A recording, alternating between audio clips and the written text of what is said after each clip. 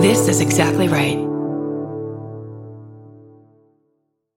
I think understanding that they don't understand as much as we think is a good starting place, because that invites us to not judge, but to just observe. So I think that's the place parents need to start with. These are emerging babies. They were just a baby like a blink ago, and they're not all the way to child. They're in a liminal state. And so let's explore that liminal state as opposed to trying to keep shutting it down and make it comport with things that they'll get to when they're older.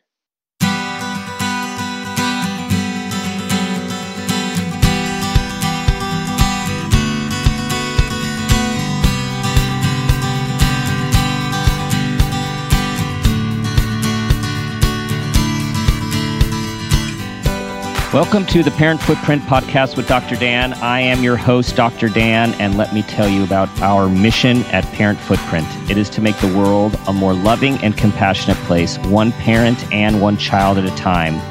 At Parent Footprint, we believe the key to raising happy, healthy, and engaged kids is for us parents to seek the same in our own lives: happiness, health, and engagement.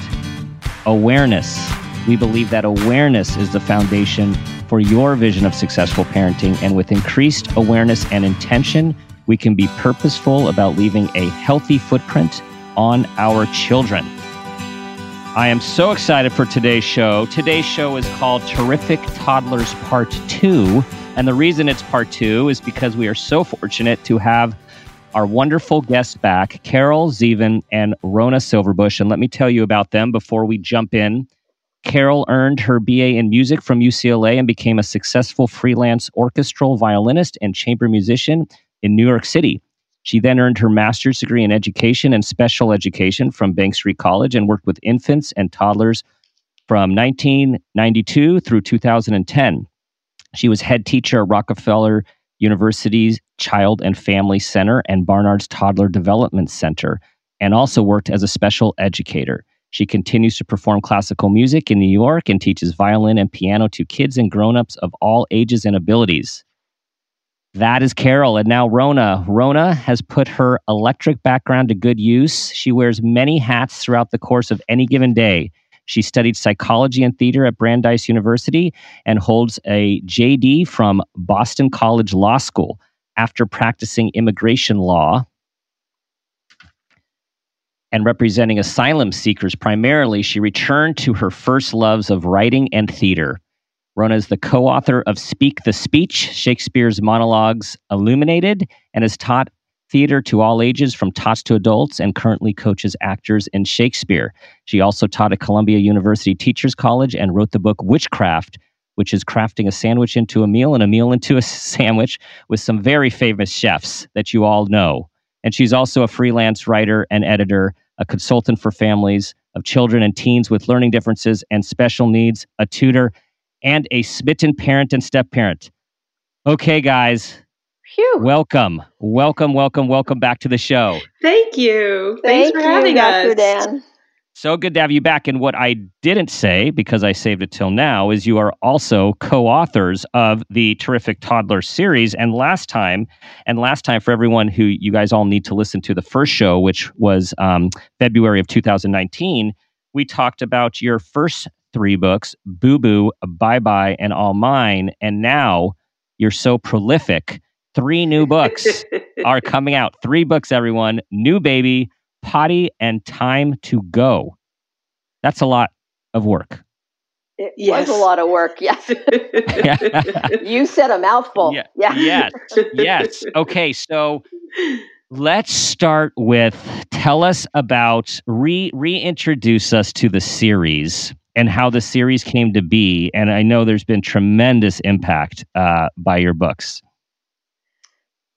Well, Rhona, you want to? Sure. So, Carol worked with my son when he was in early intervention as a toddler. And we were noticing that there really were no good books that were really at the right level for toddlers, for their understanding of the self, their understanding of their emotional lives, their understanding of the world around them. We realized that, books about cars and trucks and things like that, but nothing that really would help them navigate their world, and would also help their parents understand them, give a little window into them. And so we sat down to write them ourselves, and that's how the series came to be. We wanted to write about books that they would actually care about, but write them as really good stories that they would love reading, that also were socially and emotionally purposeful. And you would think, I would think, that books like this would be out there, and yet there weren't. And then the way you went about writing it, I mean, the impact that it's had. I mean, tell everyone what is the magic sauce that you've been hearing from parents? The toddlers, just because they see themselves in these books, and because we deliberately wrote them from the toddler point of view as close as we could, get there. It's like, I was thinking about this today. It's like me watching like episodes of The Big Bang Theory and Modern Family over and over and over, and never getting tired of it and loving it, because I identify with the characters. I identify with what they're going through, with their emotions, how they express them, what, their awarenesses of various. So these books are micro targeted to the 1.5 to 3.5 year olds, to their intellectual and emotional and psychological development. And they love them. They want, just like me with these TV shows, they just want to read them over and over and over, because they can't get enough of themselves. Mm-hmm. Mm-hmm. It's people think that they understand toddlers without realizing that, they're a little hoodwinked, because the toddlers, can talk some, can walk some. And so people forget how much they didn't understand when they themselves were toddlers. And so people do write books for them, but they generally, if they try to write about anything the toddler cares about, they write right over their heads. And so what Carol's saying is the reason we're able to do that is because of assiduous research, into the exact moment that is toddlerhood. And as a result, we're able to really write to the toddlers, and they feel it. Yeah, and I recall us speaking to this in our last conversation, and it's not easy to do that. So what, you talk about the research and getting the perspective of a 1.5 to 3 year old when you're not that age, and when you're far from that age, speaking from myself. How do you do it? There's a lot of observation, and a certain kind of observation. It's not like intellectual, I'm looking at you as the grown-up. You're down on the floor and you're trying to figure out what the child is feeling in the moment. And there's up-to-date brain research also, combined with, the experience of being on the floor with toddlers and observing, that tells us what their brains are doing and what they're capable of doing. Try to put yourself in their shoes, which I kind of did for all those, 18 years or so, because in order to work effectively with toddlers who are all over the map emotionally at the drop of a hat, you kind of have to have a sense of what to expect and what they're capable of understanding. And I don't know. Go ahead. No, I was going to say, doing research and then and understanding certain key things then enables you to see that play out and to understand their behavior in light of that. So, when you understand that they are still sussing out the sense of self. I mean, adults don't think about whether you have a sense of the self. They just have a sense of the self. But a toddler doesn't even quite fully get that they're separate from you. And they're testing that out all the time as a hypothesis. It's not a concrete thing that's already established in them. And when you understand that, then you can see their behaviors in light of that, and it makes a lot of sense, which at the moment, it normally does not make sense to the parents, and parents misunderstand what their toddlers are doing because they don't get that fact. Or if you don't understand time, that they don't understand time. I'm sorry. If you don't understand that toddlers don't understand time, then, you're going to be making all sorts of mistakes, and they're going to get get frustrated, and then you're going to be frustrated with their frustration behaviors. But once you understand that, then you start seeing their behaviors in light of that. So Carol's, so spot on with the fact that then when you're observing, because you know certain things, you're able to observe what you have in front of you and actually understand it in its context. And then we can write to it as well. Mm-hmm. Right. You find out that they don't have a sense of this self thing. They don't have a sense of the permanence of the self, not only object permanence, which is something that develops, but I've gotten such a kick out of quizzing toddlers about, well, can you turn into a lion? If you're a boy, can you turn into a girl? And they say yes. They don't have a sense. It's Right. a kick in the, but they don't really have that sense of permanence. So, two concepts you guys are talking about, sense of time or lack thereof, and a self-concept or a sense of self-concept. So I want to go in both of those directions at the same time, but we have to pick one. So since you said the idea of they're really not tracking time, let's talk about that, because I think we all are on this clock, we call it Newtonian time. And a lot of people though are on what people are calling Einstein time, kind of like time is relative. And I feel it sounds like toddlers, they don't really track this stuff like we might expect them to. Right. Oh, no. They have their own time, which we call toddler time, which is based on concrete events that they can see and touch and observe. The first thing to note, though, is that also that first of all, they live in the moment. They live in the present. They're not thinking about tomorrow, and they're, not thinking much about yesterday. They're thinking about right now. And then when you layer on top of that what Carol was talking about, you really figure out how you need to talk to them, because you can't say that, they, like with our book, Bye, which one of the first three, they fall apart when you're leaving, and you say, oh, it's okay, which no, it's not. So you've just insulted them additionally. Mm-hmm. And then you say, I'll be back in a half an hour. And they have no idea what a half an hour is. Forever, never. Right. Exactly. And then if you can at least give them something tangible, like Carol was starting to say, if you can say, I'll be back after you go to the park with Nana. Oh, I've been to the park with Nana. I know what that means. They can take that and they can hold on to that, and that can be something useful to them. And then they go to the park with Nana, and then they come home and mommy comes back and daddy comes back, and they see, they've had the experience of going to the park with Nana, and then the next thing happens, which is what they were told.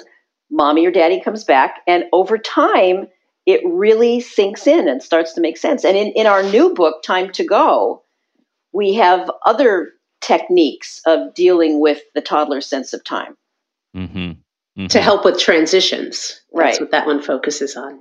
And so important for parents to understand this, right? Because we are always interpreting behavior as what we think it means, or they're being difficult, or absolutely right.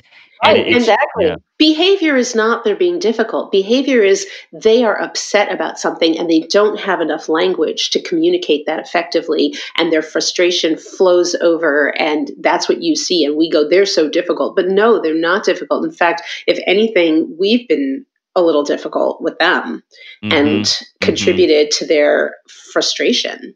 Right. I've always felt that toddlers are on the pure end of emotional ebbs and flows, unlike grown-ups. So we see them and they seem primal and unmanageable. But actually, they're just expressing what is true to them in the moment.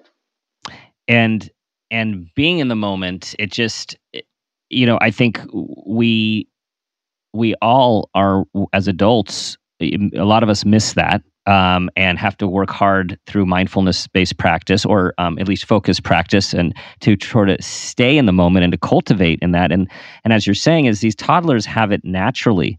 And I think of the Buddhist practice of child mind, right? Like one of the practices is to try to go back to having that mind.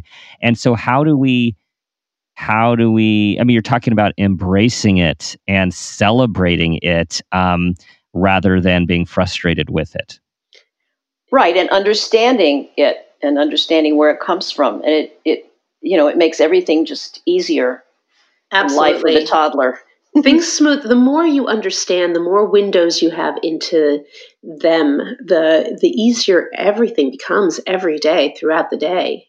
It really does. It doesn't become perfect, Right. but it smooths out considerably. It really does. So what about sense of self? What's the self? How would you guys describe the self? I know that's a big question. And how do you course on that?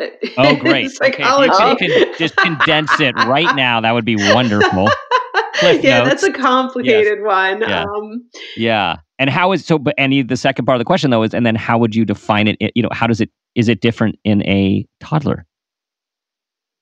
Well, I think just to be very, very simple about the self, not go in, all sorts of directions, philosophical and psychological. I mean, I just at the simplest level, it's about understanding that you are not someone else and they are not you. You are separate. You are unto yourself, and they are too.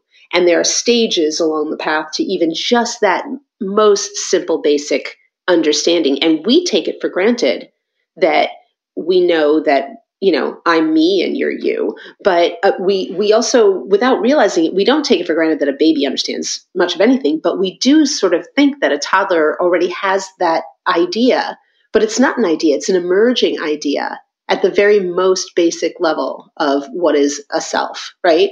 So they don't really know it, and they constantly come up with ways to test it. And then we misinterpret those scientific experiments they're doing. Right. And they're so emphatic about it and so insistent that that's where the behavioral stuff comes in. And toddlerhood is the epitome of the phase of separation, because they can now toddle away and toddle back.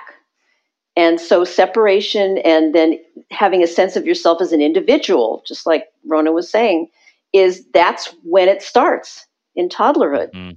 That's the inception. But they have to keep testing it. It's not it doesn't become firm. Right. It's not Athena springing from the head of Zeus, Yeah. They don't have it, and they have to keep testing it. And one way, for example, as we showed in one of our first 3 books, is with the word mine. Because if it's mine and it's not yours, then I'm not you and you're not me. And that has to be okay behaviorally. It has to be, right? We have to just say, okay, they're testing that they are not you. But we misinterpret that and think, oh no, my child is an extremely selfish human being. I've got to fix that. I got to break them of that right away. And we're like, no, share. But again, then the concept of time comes in. They not only don't know that they're separate from you and are testing it, they also don't know they'll ever get this thing back. Right? And so they are not even close to ready, and they don't really care about impressing other people yet, because they don't have a sense of other people yet. So they're not ready for share. They're not even ready for take turns, which precedes sharing, because they don't have a sense of time, and you can't take turns till you have a sense of time. So you see how just even the 2 little examples, and there's so many things that toddlers are figuring out. We just gave you sense of self and time as 2 examples, but you see how they're interwoven with one another. And then parents get upset because the toddler's not sharing, which is a ridiculous idea. Like a toddler can't even come close to understanding that concept yet. And then we get upset with them. What a mess. What a mess. It's a big mess. Yeah. Yes, it is. But toddlers are really terrific because of these things. They show us what humanity is all about. Mm-hmm. And I'm just thinking then also of all the wonderful early childhood educators and preschool educators, and there's always the push of share, take your turn. I mean, these are very important pro-social skills to learn. But I'm thinking about all those poor kids who just aren't there yet. Right, they don't have the sense of ownership that will allow them to share benevolently. Right. Give them this moment first, and then they will absolutely share benevolently when they're developmentally at that moment where they can. So give them this first, and then they'll get there. And that's part of what we're hoping to do with the series in general, is show people this moment, this pre-moment that we have all as adults forgotten about and misunderstand time and time again. So they can see that, yes, their toddler is truly terrific, and where problems come up, very often it's really us and that creating this the moment problem. of toddlerhood is so foundational for everything that comes. It directly mirrors adolescence with the separation, individuation, and I still have some issues, which is probably why I wanted to work with toddlers. Show me myself, show me what's going on. Right. Well, and as you were describing all of the developmental tasks of the independence and pushing the limits, I was thinking in my mind, like, adolescence is like the second toddlerhood, right? It's just the second. Yeah, exactly. Bigger body, higher stakes, and often could be a little more emotional and tumultuous, only because bigger body. But just as important in the terms of developmental transitions.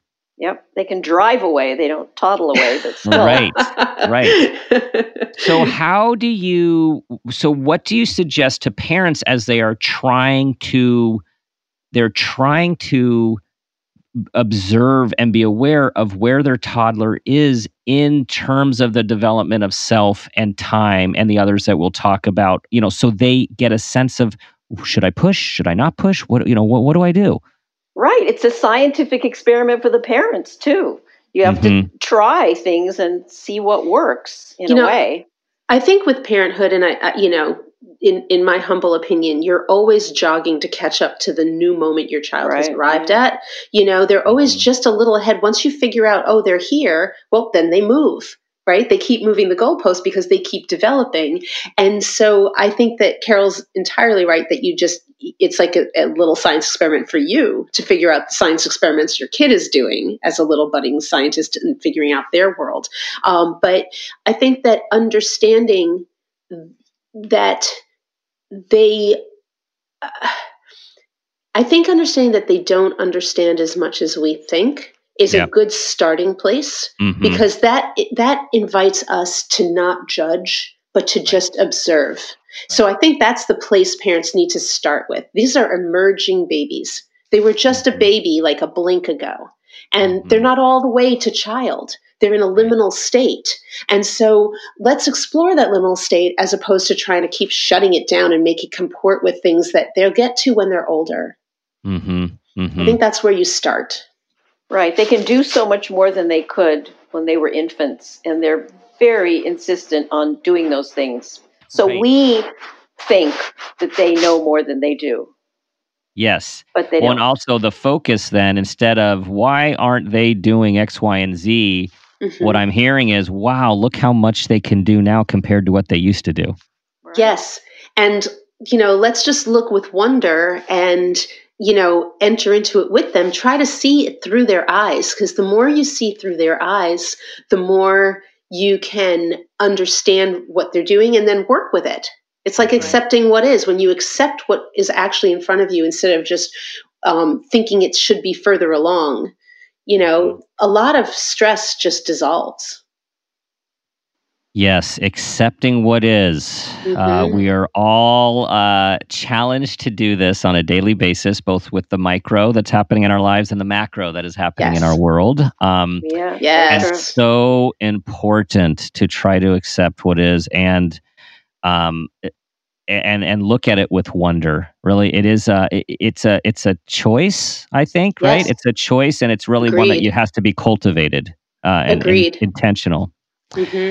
So, okay, we've got 3 new books, and we talked about the other ones last time, so people can go more in depth, listen to our last talk and show. How about take us through the new 3 and what toddlers and parents are going to learn?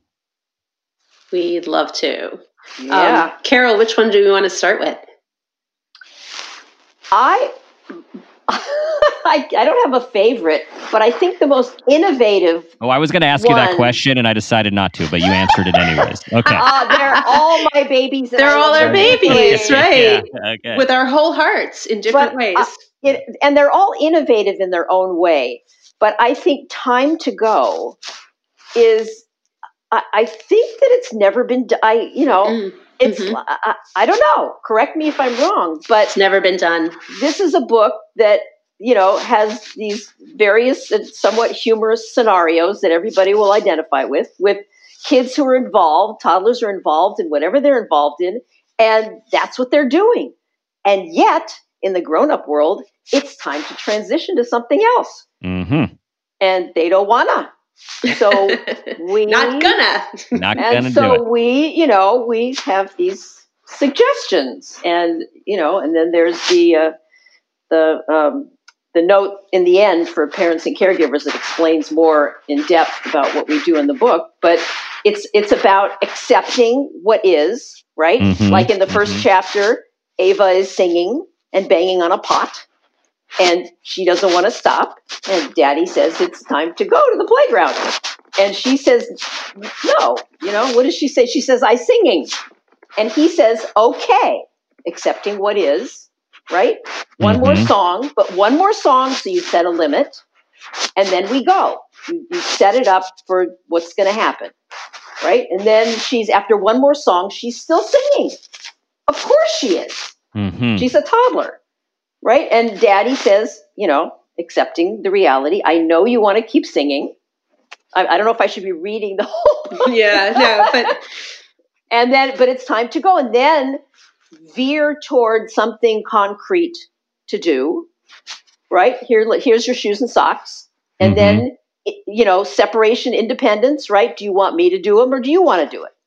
And also choices, giving them that autonomy. And choices, right? There's a lot in each chapter. There's a lot going on that bears on exactly, what the toddler phase is, what the toddler wants, and what the toddler needs to be doing and how to get there. And one of the things is that these books are very, very layered, which is one of the reasons I think that the toddlers wind up kind of obsessed with them, is because they really recognize so much that, honestly, it's like we've placed each word there with a tweezers, it's only what, 250 words, 300 words, but the toddler gets so much out of each vignette in the stories, for reasons that might go past the parents. But like the fact that they're given the choice. Do you want to put on your shoes or do you want me to do it? They love that. There's so many things in there that make this an actually really rich and satisfying story if you're a kid, if you're a toddler, even though they get to say no. They get to say no. Yeah. Really loud. Yeah. So, right. So time to go. And then we always give them, a sort of a catchphrase, a thing that is a helpful tool that they can hold on to. In this case, it's see you next time, whatever this thing was that you didn't want to leave, and then that also helps start to develop their sense of object and place permanence, right? Because it will be there again when you come back. They're like, oh, didn't know that. Right. Did That's not know new that. information. Right. That's that is new information. Yes. And the more that gets tested out in their world, and it is in fact there, the pot is still there. You can go back to banging now. We're back from the playground. The more that these things happen, the more they go, oh, I see how this works, and they can start to relax about the transition because they start to get to the stage where, oh, I do know I will be back. I will get to play with that again. I will get to do this very rich and satisfying thing I'm doing again. So. Right. Yeah. And, we had a previous guest parenting expert who talked about the amount of time you have with your child to listen to you is based a minute per age. So, if you have a 5-year-old, you got 5 minutes, a 15-year-old, 15 minutes. So you talked about the 300 words, 250, 300 words, how long is the attention span of a toddler? Because you've clearly nailed it with these books. How do you determine, okay, this is the exact amount? I imagine the jeweler putting each word is a little gem in the book to make sure that we can't waste a word here. So how long do you have with them? I think we've been getting better at that, actually, over time. Well, in a way, you have as long as you have. I mean, if you're with the toddler, you can see their eyes, glaze, or their bodies just move away because they're done. And we've tested these. Yeah, we've tested the book. So we've gotten a sense of all right, this is where they're at. Okay, done, right? So we've actually sort of gone out and road tested the books before we Nice. But nice. No, the books hold up well in the toddler attention span. Yeah. They tend not to stop in the middle. Yeah. They tend to read all the way through and then want to do it again. Right. And I know that there are adults who go, well, there's not much there, but they should ask the toddlers. Yes, Right. the We're not toddlers, writing to adults. Right. We're writing to the toddlers. and I'll tell you a little story. The toddlers actually use the books to help themselves. Like this one little girl, her parents go out to dinner frequently, and her grandmother babysits. And as soon as she got Bye-Bye, the book Bye-Bye, she would say bye-bye to her parents, and then she would run to the bookshelf, grab the book, and hand it to her grandmother and say, read it. Yeah. And same to with help Boo-Boo. me process what's going on here. Yes, and I got the same kind of feedback about Boo-Boo, which is also one of the first 3. You know, these new books, the 3 new books are coming out soon, so we have a much smaller sampling. We've sent the advanced copies we got out to people, but we don't have the larger sampling yet on those books. But even with the new 3, like if we could move on to Potty, you know, there's one little boy that whose mother reported to Carol that he would not put the book down, and she, in order to get him to eat a meal, she would have to prop it up in front of him, so he would allow her to he would let go of the book and allow her because he was exactly at that point in his potty learning, right, where he's obsessed with the potty, he's obsessed with what comes out, but he's not ready to make the. And this book just spoke right to him, and he just couldn't let it go. And something we can say about the books that we couldn't say the first time when they were just coming out is that as a result, they've sparked the attention. So they've sparked the attention of early childhood literacy groups and early childhood organizations that are trying on many different fronts to help children.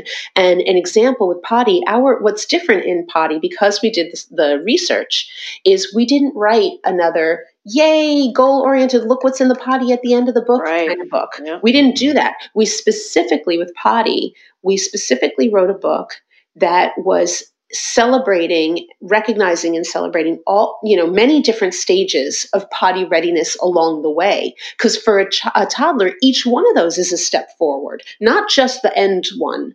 They're all steps forward. And so, in fact, our last child who's wearing underpants has an accident. And she says, uh-oh. And Daddy says, it's okay. You're learning to use the potty. And she says, very proudly again, yes, I do potty, And so what we're saying is there will be lots of things like accidents along the way. There'll be lots of different things. And even there, we've layered in things like one child's playing with Play-Doh. She's squishing Play-Doh because that's a sign. Another child has a little potty ritual, and we put that in. And again, the parents don't recognize what we're doing, but the toddlers really do. And what's happened as a result is,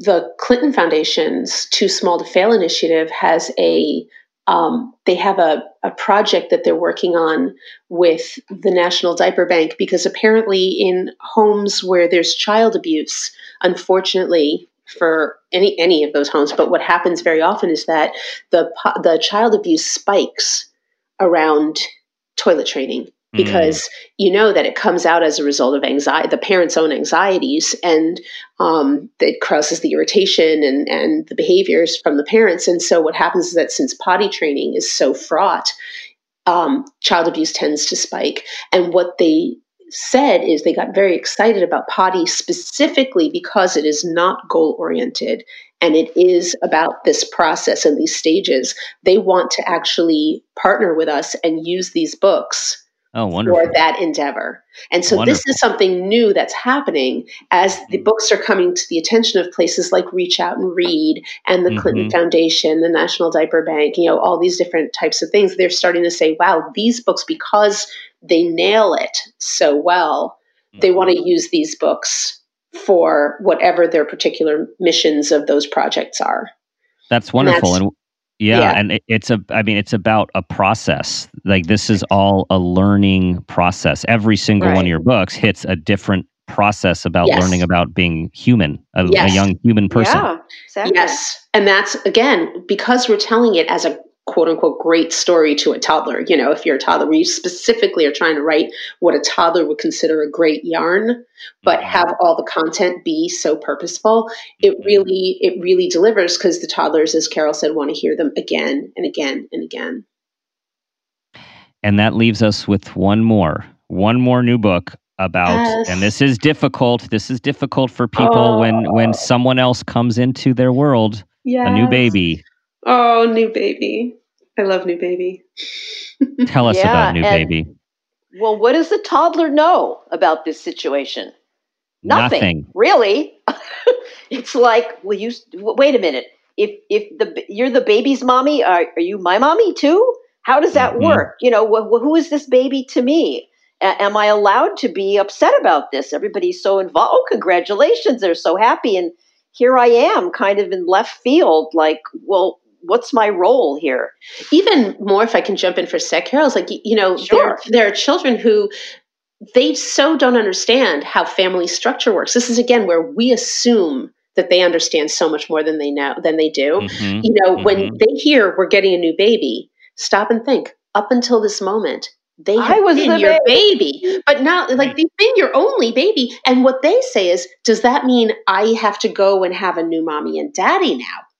And it never occurs to the grown-ups that they would ever think that. But it's logical. It happens to be wrong, but it happens to also be highly logical to think, am I not your baby anymore? Am I not yours? And who's going to be my new mommy and daddy? Where do I have to go live? When do I have to do this? And they freak out, but they don't have the language to tell you that they're wondering that. And so instead, they, fall apart because you gave them the blue sippy cup instead of the yellow sippy cup. We don't know, whatever. And you go, oh my gosh, toddlers are so unreasonable. And it's not, they're literally totally stressing reasonable. out every moment. Is this the moment that I have to say goodbye to my mommy and daddy forever? All right, I have to share a traumatic parenting experience that you just triggered, and this was probably this is on the list, obviously, because I'm remembering it. So we thought it would be a good idea to take our first child to the hospital to bring home child number 2, which actually that part went really well. The visits, the hanging out with baby and all of that stuff, I think went really well. Well, what we did not anticipate is that the hospital required my wife to be in a wheelchair, wheeled out with new baby on lap, and would not allow baby number 1, child number 1, toddler, to sit with mommy. Oh, we addressed that in the book. Yeah. Oh, it was terrible. God. Me having to take a screaming child who thinks that she's losing her mother off of her to get down like 2 floors. It took a lifetime. Yep. And we were it was the most awful experience. And we're thinking, like, what did we just do? Like, that couldn't have gone worse. Right. Like, terrible. Yeah. Terrible. Yeah. Because you at least understood what was happening to her, I mean, and that's one thing that we hope happens with new baby, is that it helps to clarify for the toddler and give them some peace of mind, and also give them permission to not just be happy, Right. Just show them that all of this is normal at the same time that we're helping them navigate the world, a little bit. Like, no, you're going to still have your mommy and daddy, and you're always going to be their baby and their big boy or girl, So important. It would have been great to have that book, and also to know the hospital policy before we made that decision. Yeah, really. Oh no. Yeah. So are there more coming? I mean, like, in your minds? We hope so. Oh yeah, we've written 3 more. And they're on the doorstep at Imagination. Yeah, waiting for Imagination to review them. Yeah, we have the toddlers going out in the world in the next 3. Yeah. So nice. we have school, all about preschool. We have haircut. And we have grocery store. We're really taking that's like our coup de grace, I think. And one of the beautiful things in there is that we really show how come 2 of the 4 children have a successful encounter in the grocery store, and then 2 who don't. We really love that we're distinguishing between the toddler tantrum, and we help navigate that, and also try to diffuse, any feelings by the parent around that. It's normal, and we explain why that's normal, but we also differentiate between that and the sensory meltdown. Yes. Oh, yes. Because that is so important. They think that's a toddler tantrum. It's not a toddler tantrum. And both of them really are, it's not that we're saying that you should be angry at the toddler tantrum. You shouldn't, but you should definitely know what you're seeing so you can handle each one appropriately. Yes. So much more. So I was going to say, like, I wonder if we're going to have a terrific toddler part 3, but Sounds like we are in the future. So that's exciting. Yay, thank you. It is time. It's time for the Parent Footprint Moment questions. We have 2 respondents for us to be enlightened by. We will decide. You can decide who's going to go first. And you know the question. And here it is. Tell us about a time that you became aware of yourself as a person or as a parent, and that new awareness had a positive impact on your child. Carol, you want to go? You want me to go? All right. The non-parent of the duo will go. So I want to tell the story, the true story of the first time I ever encountered a room full of toddlers in the wild. It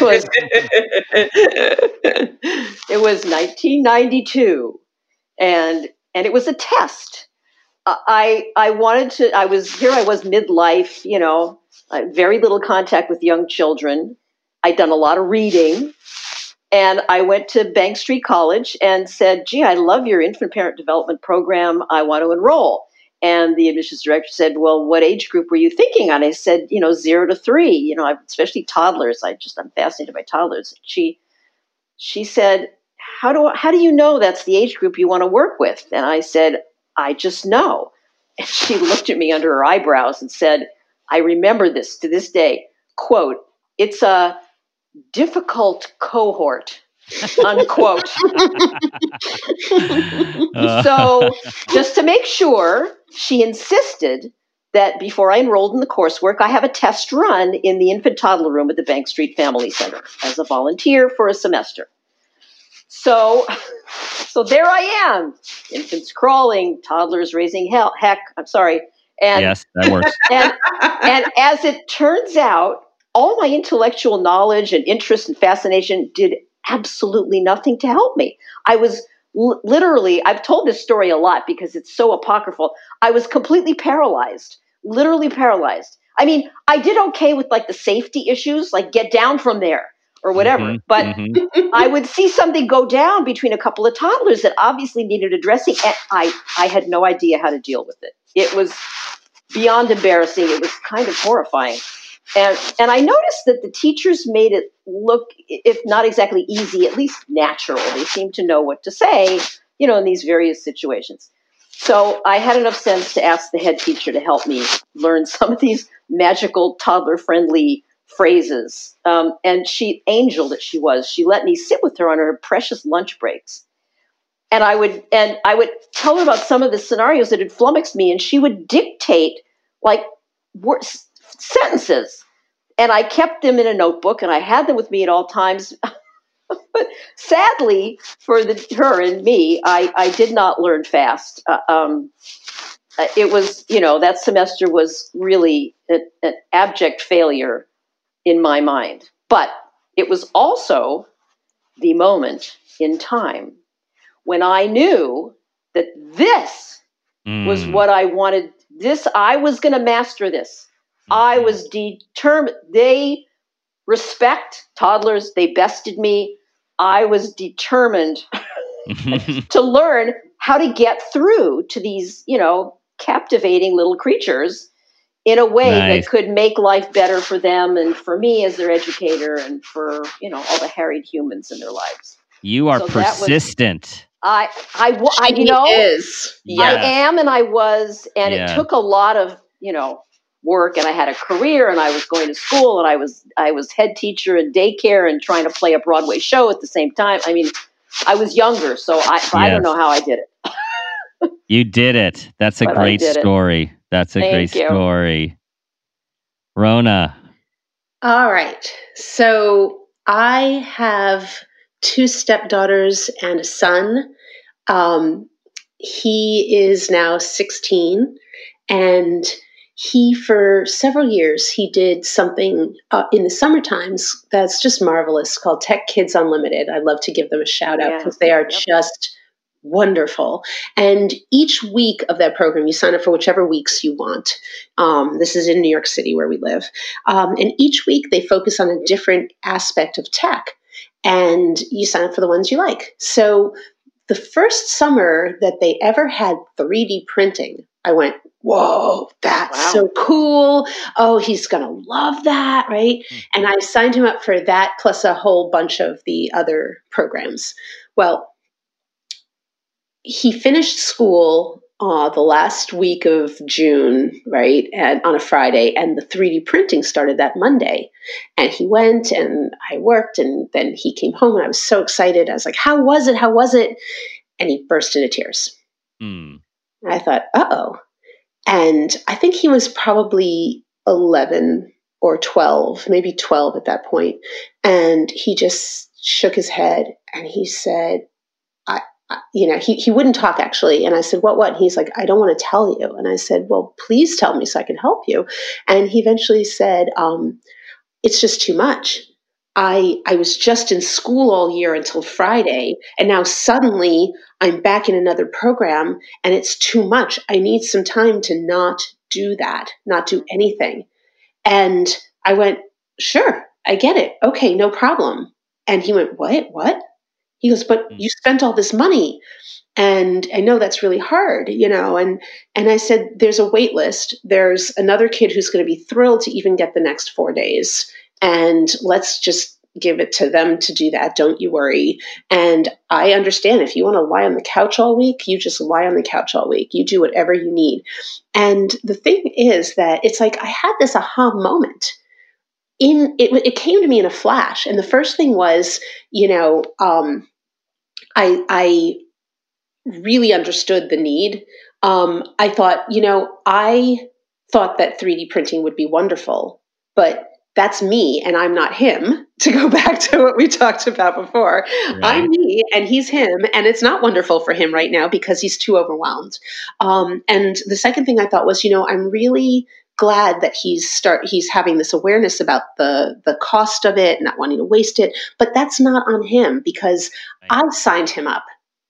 I did this. That's my issue. It does not need to become his issue. And I will fix that and I will take that off his plate. I'm glad I will let him know that it's a good thing to think about, but not make it his, not put it on him right now. Because you do want to teach your kid these awarenesses and stuff, but it's not like he said, oh, I want this, and then blew it off. So I made it really clear this was not his worry at this moment, even though it was a good thing to think about.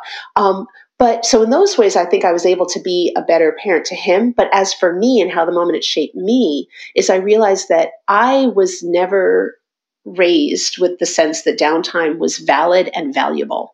It was always discounted, and I was always being expected to output all the time.